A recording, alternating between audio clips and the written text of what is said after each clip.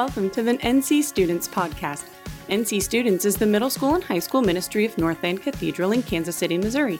For more information on NC Students and Northland Cathedral, please visit www.northlandcathedral.org. Thank you for listening, and please enjoy this week's message. So far, we have dared our friends in week 1 to put their faith in Jesus. We've learned about the challenge to live gospel-centered, the challenge to live spirit-empowered. And as we've gone along this pathway, all these different challenges, we've been introducing you to different people, telling different stories. Tonight, I want to tell you a little bit about Alexa. Not Alexa like, Alexa, add this to my shopping list. Alexa, play this playlist. Or I like to just say, Alexa, play music. She comes up with the most random stuff. And I'll be like, what? Why? Why would you play that? When have I ever played? Fine. Ugh. So, or she doesn't understand Pastor Jerome, which is awesome, and it's very funny, because he ends up yelling at her like, "You have got to listen." I didn't get that. Like, so, but that's not the Alexa we're talking about. It can't be racist. It's. I love you. And Alexa knows that because Alexa knows everything. Okay, so we digress. So I want to introduce you guys to somebody named Alexa. I don't have a picture of Alexa, so you're going to have to picture in your mind if you do that. So Alexa was a student, and in 8th grade, she decided that she wanted to start a Bible club. So with this Bible club, she was envisioning, like the story that we were talking about a few weeks ago, stories that we've heard about, like all this awesome stuff happening. She planned it out. She prayed about it. And she went to her principal, and the principal said, no. And the meeting was over. Like, she had this whole presentation, and she got as far as, hi, I really would like to start a Bible club on campus. And she started to go into it, and she said, that's not something that we've decided we're going to do, so no. And she walked out of the meeting like, well, that was rude. Like, really frustrated and angry, like she didn't get to make her case. She really thought God was in this. And so she was like, what? Like, mad at the school. You can't shut down me sharing the gospel. And so she took some time and prayed about it, but she still kept seeing people at her school that she knew were going through troubling times, difficult times. They were lost without, they didn't have any hope in their lives, all this stuff. And she was like, okay, you know what? I've got to do something. So she decided to demonstrate the love of Christ through serving people and through helping them. She got this brilliant idea to have no pressure parties. And so instead of, the different parties that people can get invited to where there are things happening there that, drugs, alcohol, sex, different things going on, she decided to start these no pressure parties. And she would let people know, hey, this is what we're going to do. We've got music, I'm making food, and it's no pressure. So she let people know this is a no pressure zone. Nothing that shouldn't be happening is going to be happening there. So people started coming, and it was really awesome. She really enjoyed it, and she kind of thought, okay, I'm going to serve them, and they're going to see Jesus in me. And after 2 years, she was finding herself frustrated. 2 years of doing this. Like, she went to her family, got her family all on board because she had to buy groceries for this. She made food. She went out of her way to, they went to the neighborhood pool. They had a movie night at her house. They did games at her house. They did all kinds of crazy stuff. And after 2 years, one person finally came to church, and she was like, God, I am really confused what's going on. Because I have been sacrificing for people. I have been living out Jesus. But she really felt like every time she would get to the point where she could maybe talk with people about Jesus, she would just be like, oh, this must not be that moment. And so she would hold back. And she found herself really frustrated, kind of like there's got to be more to this whole process. And really, she felt like just something isn't right. And so she started praying about it. And I know that she can't be the only one. I mean, I remember being in high school and trying to live up my Christian walk and thinking, man, I know that people have to see that I'm doing something right, and getting frustrated because it wasn't, rubbing off on people, like the faith wasn't rubbing off on people, trying to be a good friend, praying for people, but falling short. And so she started to realize that something wasn't working. I had started to realize when I was going through this, and Alexa and we can't be the only people. I know that other people feel that frustration when you think you're doing everything right, but People aren't just magically saying, I want to go to church with you. And so tonight we're going to discuss making this slightly more personal, taking on a new challenge. So we're going to go to 2 Corinthians 5:18 through 20. So if you go to 2 Corinthians, Corinthians is written by who? Does anybody know? Paul, not the Corinthians. Paul is writing to the Corinthians, which is people who are in a church in the city of Corinth. So he is spending time describing the gift that Christ has given them, this new life and everything. So in 2 Corinthians chapter 5, by verse 18, he starts to explain a little bit further, and he says, and all of this is a gift from God who brought us back to himself through Christ. And God has given us this task of reconciling people to him. For God was in Christ reconciling the world to himself, no longer counting people's sins against them. And he gave us this wonderful message of reconciliation. So we are Christ's ambassadors. God is making his appeal through us. We speak for Christ when we plead, come back to God. That's a lot of words, and it can kind of sound like a lot. Like you read it the first time and go, what? So here, Paul's breaking it down, and the first thing that he does is he recounts what God has done through Jesus' work on the cross. And he describes reconciliation. This is the mission of God. So he's describing, here's what God's whole point was. God's whole point was to, through Jesus Christ and the sacrifice that he made on the cross, make everything right between God and man. So Paul's breaking it down here, saying God's mission and his goal, he sent Jesus so that people can be reconciled to him. So that reconciliation, big word that means removing or erasing hostility between two people, groups, or nations. Okay, so the hostility in this definition between God and man would be, anyone? I heard it. Sin. So the sin is the hostility between God and man. Jesus erased the sin by dying on the cross and rising again. He put his righteousness on us through forgiveness, making us right with God. Then he gives us, once we accept this and we accept Christ and he offers this reconciliation to us, then he gives us the mission of sharing that. We become, as Paul says right here, we are now Christ's ambassadors. Does anybody know what an ambassador is? You guys are probably like, I kind of know what an ambassador is. What do you think it is? Close. Kind of like a king is what she said. But it was actually an ambassador is somebody who represents the king or the ruler in action, in speech, often to establish or strengthen relationships. And a lot of times, this was one of the highest ranks in the kingdom or the nation.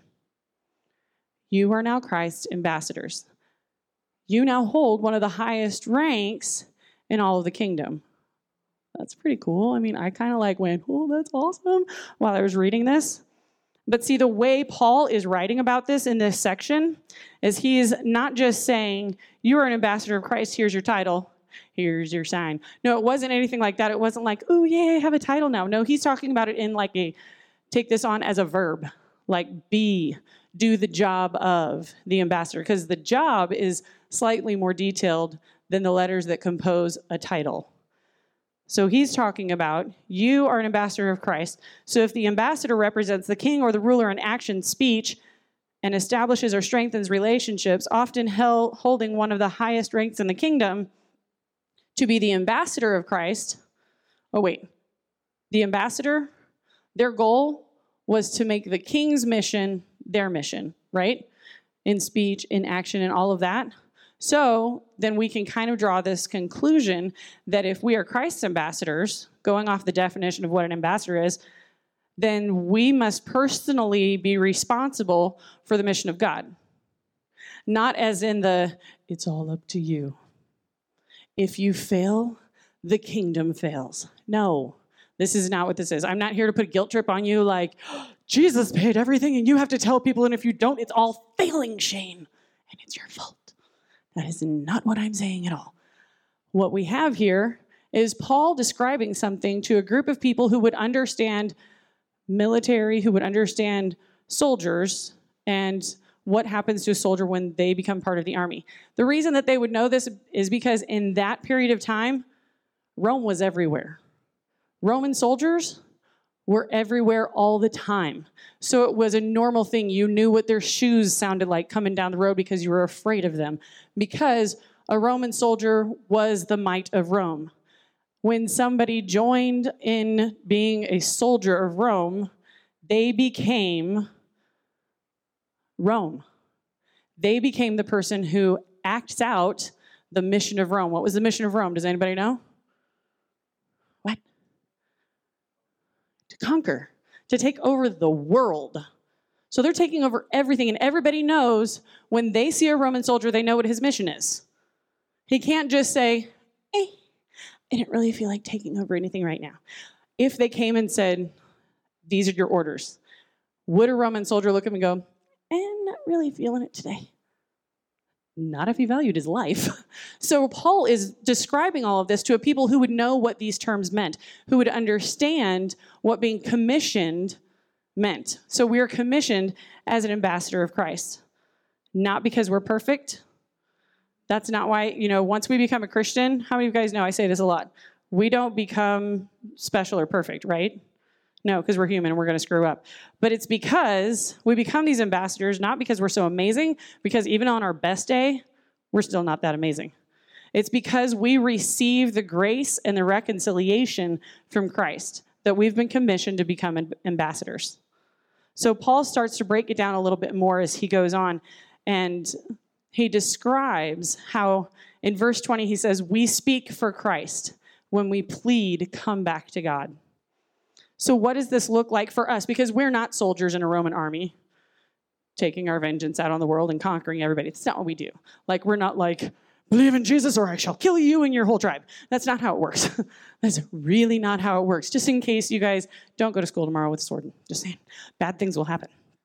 So what do we do? How do we make this happen? Because we've been talking these past few weeks about taking these dares and being bold enough to share who we are and share our faith. And they all kind of, if you haven't noticed, these weeks are building together and they all come together. It's not a, you can do this or you can do this or you can do this. These are things that are all stacking on top of each other to all paint this complete picture. So we're going to live a gospel-centered life and a spirit-empowered life. That's how you work on making God's mission your mission. You let Jesus transform your life from the inside out, and then you begin to become okay with your life looking different than other people. You kind of have to, because you realize that you do look different, and that's okay. It's okay for you to not be like everybody else, for you to not know all the words to that one song that everybody knows that you know probably isn't the best song for you to be singing anyway. It's okay for you not to know those lyrics. And if somebody questions that, then you can be like, yeah, I don't listen to that kind of stuff. That's okay, because we're going to look different. We're going to be different. It's okay to serve people. That's part of, remember we talked a couple weeks ago about the kid who started this Bible club, and people took him seriously because he lived out his faith. They knew that he was different. But see, the thing is, if we only do that living, as a servant, if we only do certain things, a lot of you know that we're walking through this series, and there's a book that goes with it called I Dare You. In this book, there's this fantastic quote that I wrote down for you guys just in case you liked it as much as I do, but it says, when we sacrificially serve our friends but do not intentionally share the reason why, the gospel, we have only won them to ourselves, not to Jesus. We are not the message. Jesus is. So if we decide that we're going to just be a good person and live a good life, then we're leaving something out, right? Because we're not explaining to people why we live this way. So that leads me to the biggest thing that you can do to make God's mission your mission. Everybody go like this. Open your mouth. Open your mouth and use those vocal cords. It's a brilliant thing. So Alexa, again, not the machine, the person, she had this realization. Faith by osmosis does not work. Do you guys know what osmosis is? Yes. Do you guys over here know what osmosis is? I like Trevor. Trevor's like, nope. Okay. Osmosis, a process by which molecules of a solvent tend to pass through a semi-permeable membrane from a less concentrated solution into a more concentrated one, thus equalizing the concentrations on each side of the membrane. We're not talking about that kind of osmosis. The second definition, the process of gradual or unconscious assimilation of ideas, knowledge, etc. Alexa was kind of hoping that by serving and demonstrating the love of Christ to her classmates, that they would get her faith just by being around her. But she started to realize, was that working? No. So there's this movement in evangelism, and evangelism is telling people and sharing your faith. So there's this movement called passive evangelism, where it's like, make your life a sermon, and if necessary, use words. The problem with that kind of statement is it's very unbiblical to do just that. So Alexa's noticing that she needs to intentionally share, to verbally share. So there's this, instead of on the opposite side of the passive evangelism would be intentional. I am not talking about standing up on a table in the middle of your cafeteria and going, Jesus saves, you're all going to hell. That's a bad idea. Nobody will listen to you. You might end up in detention. I'm just saying. Yes, we don't want to incite riots, don't incite violence, anything like that. Don't do it, because that is not what I'm talking. That's not intentional evangelism.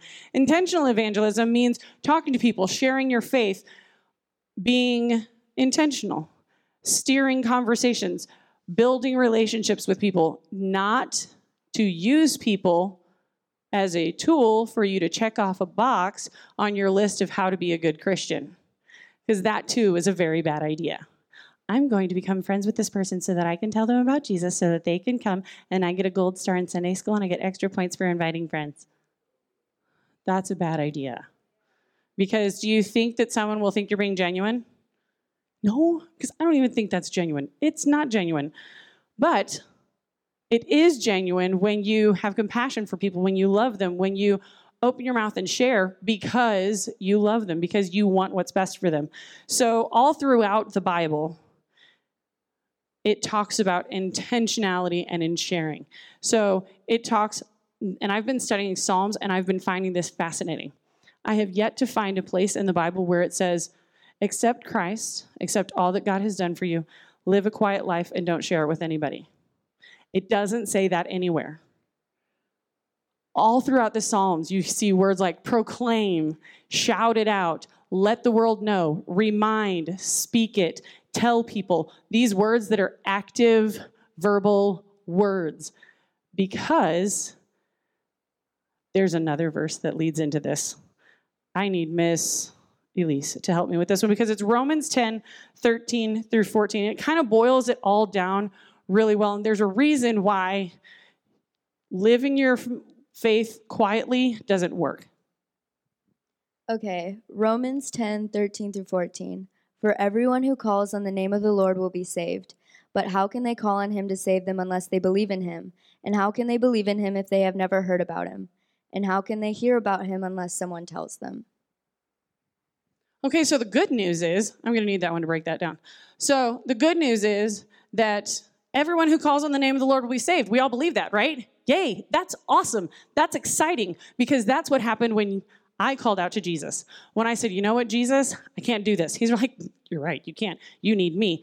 And I said, you're right, I need you. So I asked Christ to be my Savior. He changed my life, but it doesn't stop there because if I know the hope that I have and the peace that he's given me and the grace that he has given to me and that he still loves me, even though he knows everything that I've ever done, then why am I holding that to myself? Because if everyone who calls on the name of the Lord will be saved, if that's true, people can't believe. They can't call on the name of the Lord if they don't believe in the Lord. But they can't believe in the Lord if they've never heard about him. How are they going to hear about him if we're not saying anything? If nobody's opening their mouth, they don't hear. And they don't know that hope. They don't know that peace. They don't know the grace. They don't know that there's something that can change their life because we're keeping our mouth shut. And there's nothing in the Bible that says that we should do that. So why should we do this outside of people needing grace? I mean, you guys know statistics about suicide and depression and bullying, and there are 5,016 reasons. I know that's a really specific number. There's just lots of reasons why you should be telling this and sharing with people and making it normal and easy, not like standing on a box on a corner shouting it to people. Just sharing it with people, bringing it up in conversation. Somebody's having a really hard day, be like, man, I'll be praying for you. I've been there, and here's what helped me. Pull out a scripture verse and say, you know what, this scripture verse right here, that really helps me a lot. And yes, you're going to have people like, yeah, words on a page help you? Yeah, I dare you to give it a try because it'll shock you like it shocked me because it works, because Jesus loves you. That's how you bring stuff like that up, not just like walking up to people and like, I'm just going to tell you that Jesus loves you. I mean, sometimes people need to hear that. So be sensitive. Like last week, we talked about spirit-empowered, listening to the Spirit of God. If God tells you to do that, do it. Follow his leading. But don't just make that like your everyday go-to. Like form relationships. Be that ambassador, like building relationships, creating relationships, sharing with people the message that, make God's mission your mission. Let me tell you this story.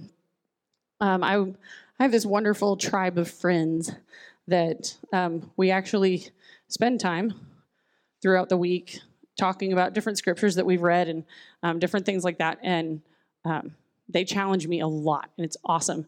So I was talking with them about this sermon that was coming out. I was like, guys, I'm really excited about this because I think that we all need to be reminded that this isn't really an option.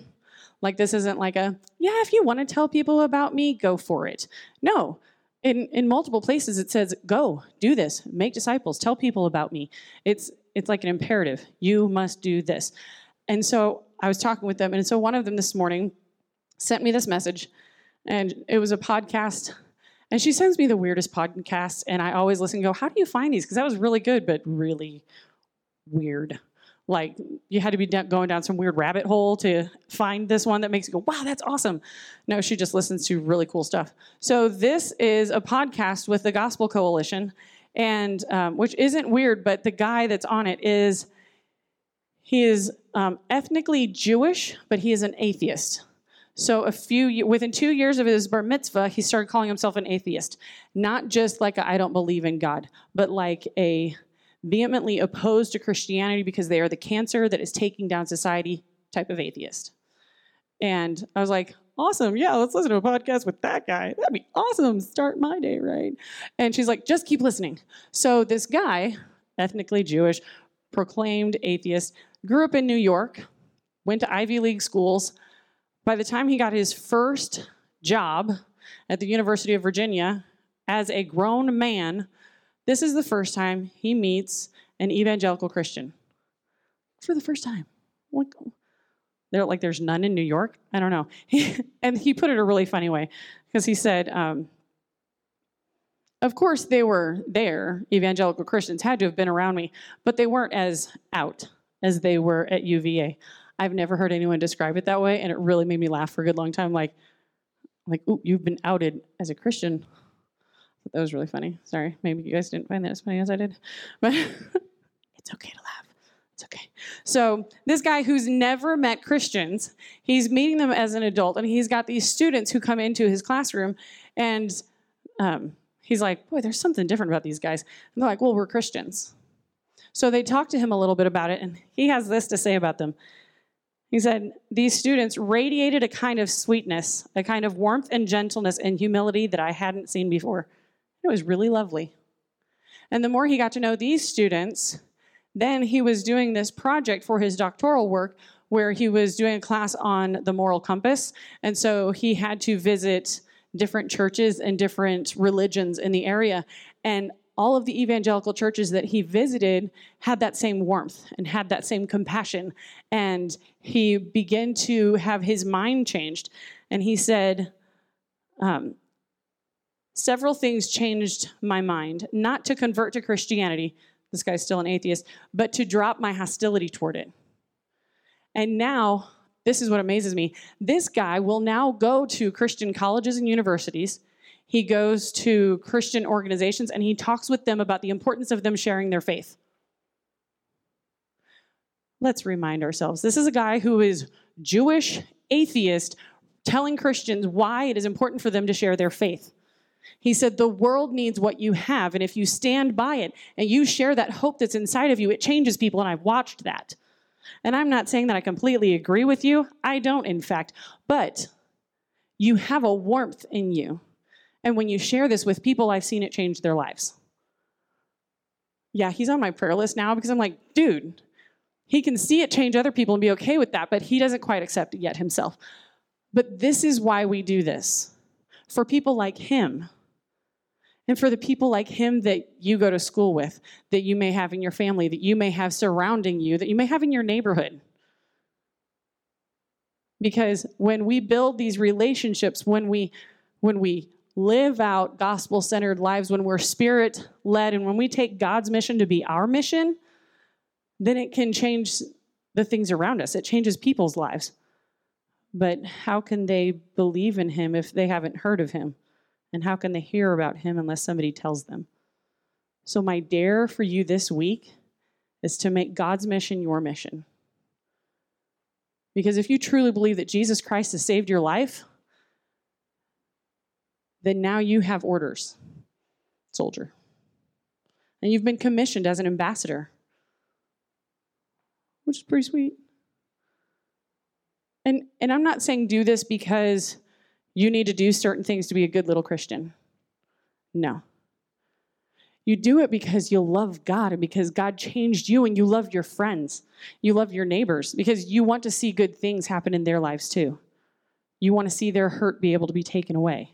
That's why you do that. So we're going to split up into our small groups and we're going to kind of like talk this out, see what's going on and figure out, do you know what God's mission is? Yeah, you sat through this, but can you tell somebody what the mission of God is? What does it mean to make God's mission your mission? We're going to break some of that out. And then at the end, I dare you to talk with each other and be honest and find out some ways that you can be intentional with sharing your faith. Because guess what? It's not something that you do just by yourself. It's things that we all do together. So go find your groups and we'll meet back in a few minutes.